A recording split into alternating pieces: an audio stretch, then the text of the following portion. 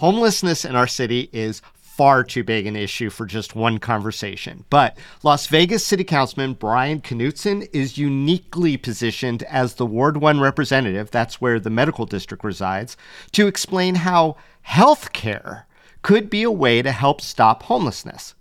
Today on CityCast Las Vegas, Brian joins us for a frank conversation about the pilot programs he's advocating to intervene before homelessness happens and the criticisms that current approaches have sparked. Buckle up as we drive right over the rhetoric and swerve into the fray. It's Thursday, October 6, 2022. I'm David Figler, and this is CityCast Las Vegas.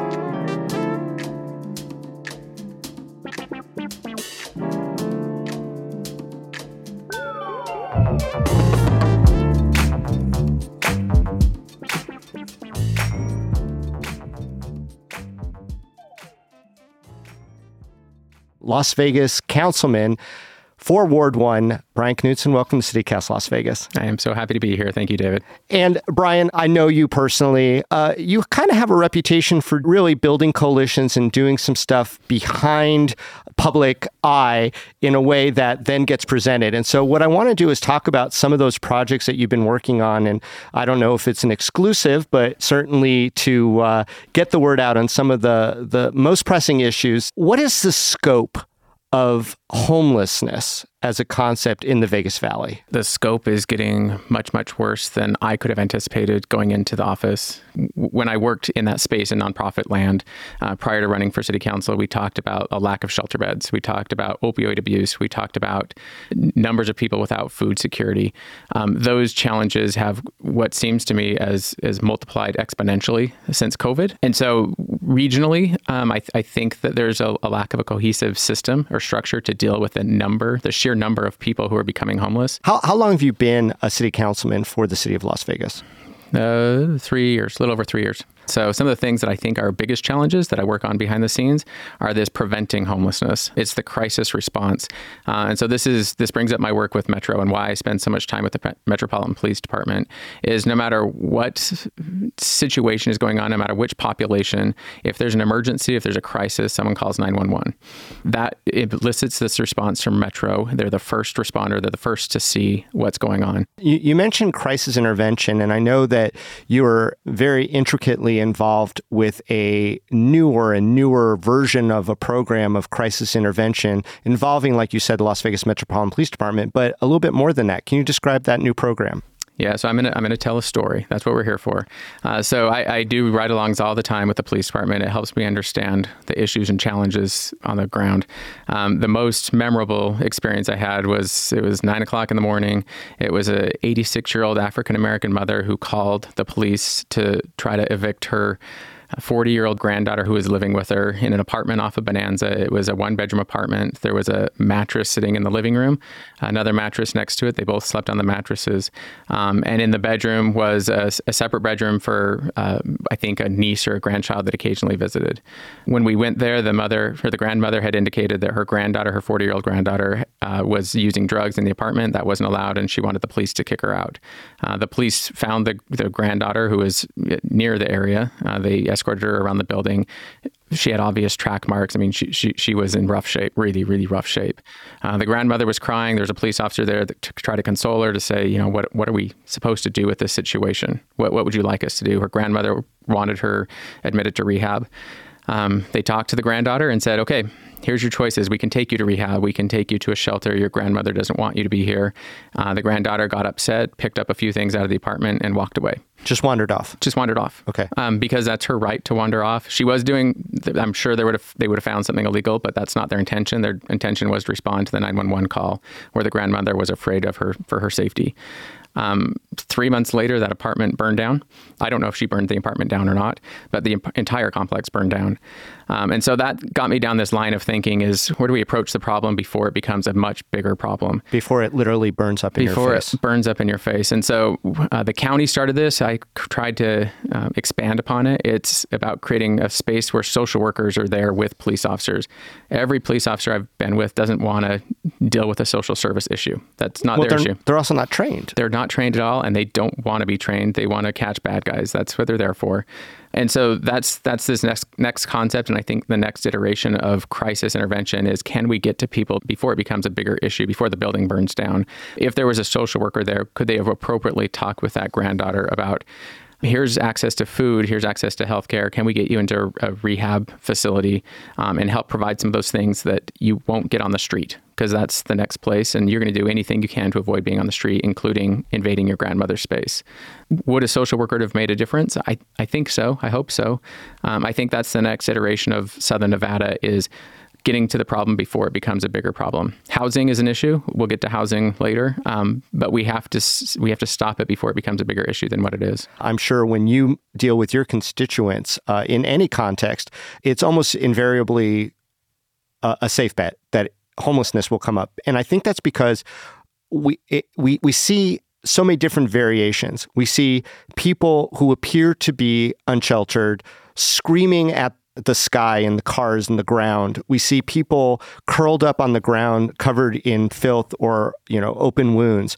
We're seeing groups of people with bedding and tents in the business areas. Some people are very empathetic. They want to see these people rise up. Some people are very scared. Some people are just very callous and are looking at the impact on the finances, et cetera. But for whatever reason people come to it, it's very, very visible. So what's the city doing right now? So housing's the first priority, along with the county. There's hundreds of millions of dollars going into building out affordable housing. That's a key initiative of the entire region. On the homeless perspective, I had a woman in my ward attack me basically on social media about doing nothing. And so I invited her to come out and see the courtyard. Can you describe the courtyard really quickly? Because I have criticized in the past, but I want you to lay it out in its most, Yep. positive form. Yeah, and I can be just as negative. I say it's a solid C- effort. It's an open air shelter with no barriers. So the biggest challenge our folks who are homeless struggle with is, if they are struggling with alcoholism or drug abuse, they're not going to be allowed into the shelters. So this is an open air shelter that's going to be heated in the winter and cooled in the summer. They have access to showers. They're going to have access to laundry facilities, access to put their pets in a kennel, and access to store their stuff, along with access to medical care. The next iteration of that will include expanded shower access, because right now we're serving anywhere between 300 and 500 people a day. It'll expect to go up to 800 people a day. How many people are homeless right now in our valley? Best estimation? 6,000. We have approximately 2,000 shelter beds. So you have, in any given minute, you have 3,500 people or so on the street. Okay. So please continue. What else is the courtyard suggesting that they offer? So we have a inpatient respite center for people who are discharged from the hospital that have wound care or some level of just got out of surgery and are homeless, have nowhere else to go. That's a 38-bed facility. My behind-the-scenes look is the IFC, the Senate Finance Committee, the Legislative Finance Committee, hopefully will be approving $10 million to match the city's $10 million to build out a 75-bed crisis residential center to do both inpatient rehabilitation as well as intervene on that crisis side to see if there's some mental health supports that can be added before they end up back on the street as well. Would that be at or near the courtyard? That'll be near the courtyard on Main Street. Yeah. So that if it gets approved by the legislative branch on October 20th, I imagine construction will start on that in a year. And that's $10 million from the city, $10 million from ARP funds. In addition, the city has I think they're 24-hour now, more response teams where they go out with social workers to try to ask people to leave off the street and go to a service provider, the courtyard in particular. So the MORE program, which involves social workers, is that something different from the crisis pilot program that you mentioned before, and how do they differ? The MORE program really targets encampments. So they go to those where you see large encampments in our community. They go and they try to introduce themselves, to provide basic supplies, and try to get them enrolled in our HMIS system, the computer system that kind of tracks what resources are going to folks. And do you know how many people they interact with day to day? I know the data on it. I don't know how many interactions they have, but it takes anywhere between 15 and 18 interactions before one person will get on that van. And so their success rate is about 1 in 100. Highly expensive model with very little results. It's disheartening, but as often is said in these circles, something is better than nothing. So generally speaking, the city has the courtyard. They say that they are offering these various services for the people, the percentage of people who are on the streets who want to take advantage of it. Obviously, some people don't. What are the critiques that you're hearing about this courtyard model? They're afraid. I went on a ride along with our fire department, and we picked up a gentleman. It was on Fremont, right next to the big fire shooting bug. They called him in because he hadn't gotten up in several hours. He was probably 70-ish, was struggling with a variety of medical issues, but was there or called 911 because of heat stroke, essentially. So he was in a wheelchair. We pulled him up onto the gurney, brought him into the hospital, and he looked at me and he said, I recognize you. I said, I don't know how you recognize me. He's like, I watch you on my phone. I watch you at the city council meetings. And I was like, okay. Okay. So we had a good conversation while he was laying there, and there was nothing much wrong with him other than heat stroke. He had a variety of long-term physical issues. But I asked him, I was like, what would you like to see from me? What would you like to be better? And his response was, you need to do something about homeless. And I was like, have you been to the courtyard? And his response was, it's too scary down there. I'm not going to go back. And so he chose to live on Fremont Street as opposed to going to the courtyard. I get it. There's a lot of people at the courtyard. There's armed security. There's not armed security walking around. The one rule is you can't fight. But that population fights amongst themselves, and it becomes a very tenuous. And when you have crowds of them, they start to create an environment where people are scared to go into it. Okay. So the city of Las Vegas's approach is really centric, from my understanding of what you're telling me right now and what I've also read. The courtyard is kind of like the hub of it all. What is the county doing? Because the city is part of the county, right? So what is the county doing differently or in addition to that? They're different approaches to the same issue. Both of them are necessary. So I look at it as it's not an either or, it's both and. The county chooses to focus more on housing first. Totally an appropriate model, making sure there's enough housing for folks to go to. So the challenge with what the city's doing is that our folks in the shelter, there's nowhere for them to go. So they try to get as many services as possible, try to stay alive, try to keep out of the environment. The county's focus is on building more housing and creating more stabilized housing environments for them to go to. We're 80,000 units short, so we're going to be doing this for a while. It's not going to happen overnight. Hey, it's David Figler, and one of my favorite food festivals is coming back to town. It's Vegas Unstripped over at the Palms Hotel on Saturday, May 18th. Over 24 chefs from some of Las Vegas's most talked about restaurants creating original, unique menu items they've never made before. Chef creativity at its best. We're talking chefs from Partage, Esther's Kitchen, Milpa, EDO, and more, including this year's James Beard Award finalist Steve Kessler from Aroma. Tickets are $150 and are all inclusive of food and drink, so you don't have to pay for anything once you're inside. No hidden up charges. I went last year, and it was so crowded in the best possible way. We got one remarkable dish after another, and while it was a little indulgent, here's the best part. The net proceeds go to local charities. So head on over to vegasunstrip.com to get your tickets now. We'll see you there.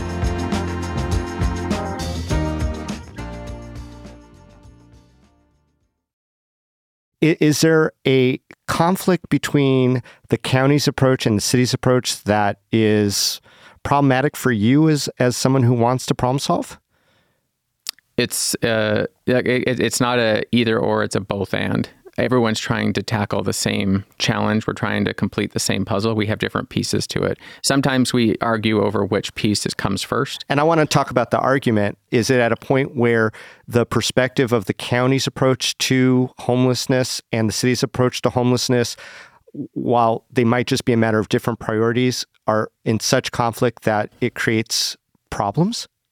No, not for me. I would say the problem that I would argue and articulate is that everybody focuses in on the conflict. The actual issue is that the state doesn't fund appropriately mental health care services. And so we have to kind of talk about that as a state, identifying a legislature that's willing to create an issue or identify an issue and fund appropriate solutions for that. So everybody's clamoring over the same dollars. There's not enough dollars. It's not even close to what is needed. So it's easier to fight. It's easier to fight over priorities when neither priority is funded appropriately. And in the interim, people seem to still be suffering, and that got to hit everybody right in the stomach, right? The entire community. Let me pivot just a little bit. I hear you talking a lot about this intersection between addressing some of the issues associated with homelessness and medical care, the new medical district that is in your ward in the city that is burgeoning, and also something to do with insurance and Medicaid. It seems like a lot of pieces in this very three-dimensional world that are beyond my understanding, and I don't know that people are talking about. Can you kind of bring all those pieces together in a way that someone can understand what you're involved with? Yeah, so I would bring it back to, for those listening, if you have any experience with poverty. When I was going to graduate school, I lived in a 400 square foot apartment. I paid my $800 a month for that apartment, and I made about $1,200 a month being an intern for the California governor's office. And so every month I would have to choose how I spent my $400. The last thing I paid for was food. At that point in time in my life, I didn't go see a dentist. I never saw a doctor because I didn't have health insurance. The challenge in building out healthcare here is recognizing that if you have a broken tooth, if you have a decaying tooth, it occupies all of your thoughts. Before you think about paying your rent, you're going to be thinking about this tooth in your mouth. The story about that, I was on another ride-along with our Department of Public Safety. There was an individual who I believe didn't have a house. So he threw a rock through a car window and sat there and waited for someone to call 911 to come and pick him up because he had a decayed tooth. Wow. Because he needed to go see a dentist, and the only place he was going to see a dentist was jail.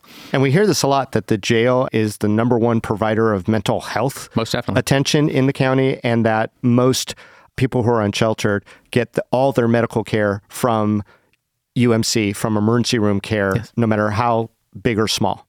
Yes, and for good example, I mentioned most privileged, most access person here. I totally identify with that. I couldn't find a therapist for my son who I think needed a therapist. It took me 9 months to get an appointment.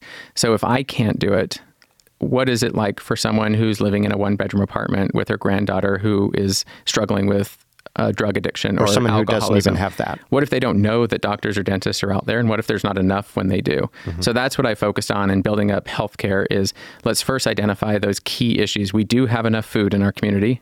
You have to know how to get to it, but there's enough food. We do not have enough access to housing or healthcare. Those two things are desperately missing. So before we can ever get down to why are people homeless, we have to make sure we're addressing those things that they're going to think about first, which is how are they going to pay their rent? And if they have a medical or a dental issue or emotional health issue, are we able to take care of those? Because the next step, if you can't take care of those things, is homelessness. So this is in my opinion, this is how we address it, not right now. This is how we address it 30 years from now. And that's a really stark, sad statement to make is for the folks on the streets right now, we did not prepare well enough. We are woefully inadequate. I've heard you in talks about the needs of our community talk about something called FQHC. What's a FQHC and how does that fit into this conversation? A federally qualified healthcare center, FQHC. So it is a healthcare center where an individual who doesn't have access to everything that you or I would have can go and see a doctor, get prescribed medications, potentially see a dentist, potentially see a therapist. We have the fewest per capita, just like everything else in Nevada, compared to the rest of the country. What it does is it provides for a guaranteed reimbursement amount from the state and federal government. So you have greater access to healthcare professionals because those healthcare professionals are being paid at the rate that is appropriate. Ideally, we would have FQHCs throughout every medical desert that we have in Southern Nevada so that if those private practice doctors who only take private insurance aren't taking self-pay patients, that those folks have somewhere to go. We do hear a lot of people say, well, it's a mental health crisis. We just need to pour more funding, access more funding for mental health care. How does mental health care enhancement or funding or accessing that funding help the homeless? This is my behind-the-scenes experiment, and I really hope it works. But if there's people out there that have a different idea, please let me know now.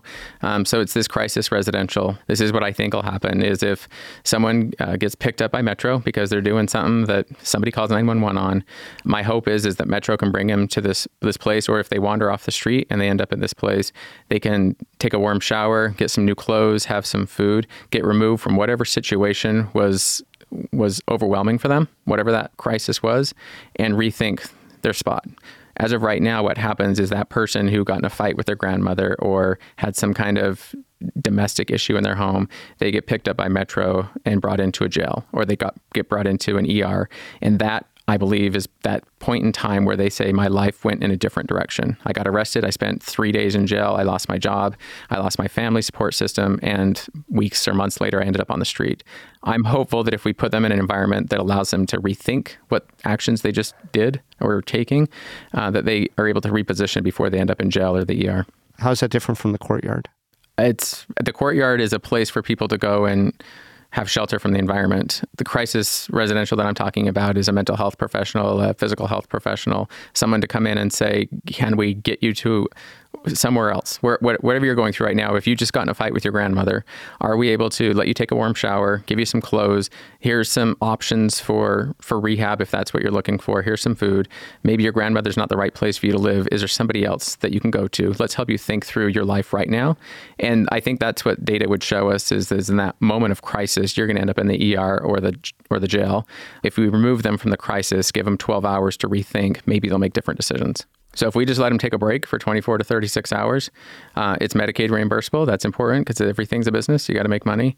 Then that's the potential. And it's only 75 beds. So I'm still giving us a strong C- because the population, like I said, is over 6,000. And that's just homeless, not the people who are on the verge of homelessness. And I heard that Medicaid reimbursable in there as well, which I understand is important.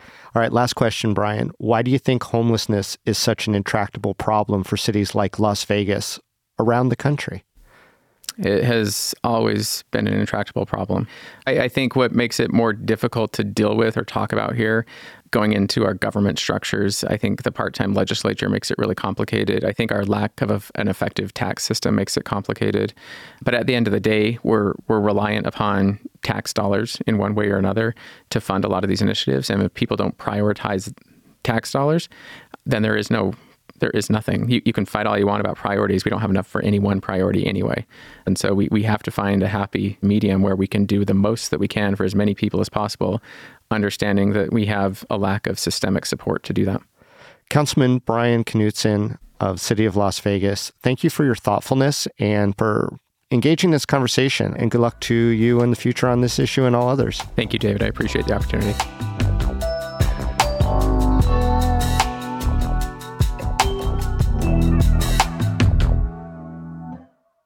Hey there, it's Vogue. I'm back with a few things going on around town. It looks like the embattled CCSD Superintendent Jesus Jara will be sticking around for a while. The school board has extended his contract through the summer of 2026, and they gave him a $75,000 raise. He'll make just under $400,000. If you're one of the top 10% residential water users in the valley, your bill's going up. The Water District will now impose an excessive use fee for such people, as much as $300 a month. Unless you're in the top 1%, then it might cost you thousands. So watch that spigot, people. Last but not least, a message from listener Jeff Breeden about Monday's Nevada pronunciation episode. I wanted to share that I've corrected people all over this country. I'm polite but firm the first couple times. After that, I burn with the intensity of the July sun on a cloudless day. Those of you that have been here a while know how that goes. Keep up the good work. Love the show. Thanks for calling in, Jeff. And if you too would like to share your thoughts or questions about a CityCast Las Vegas episode, give us a ring. We're at 702-514-0719.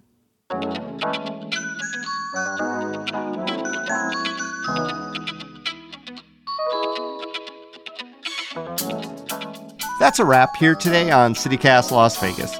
If this episode gave you some new food for thought, then send it to your smartest and bestest friends. Give us a follow too, and maybe a few stars while you're at it.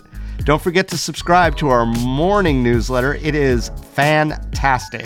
We'll be back tomorrow morning with more news from around the city. Talk soon.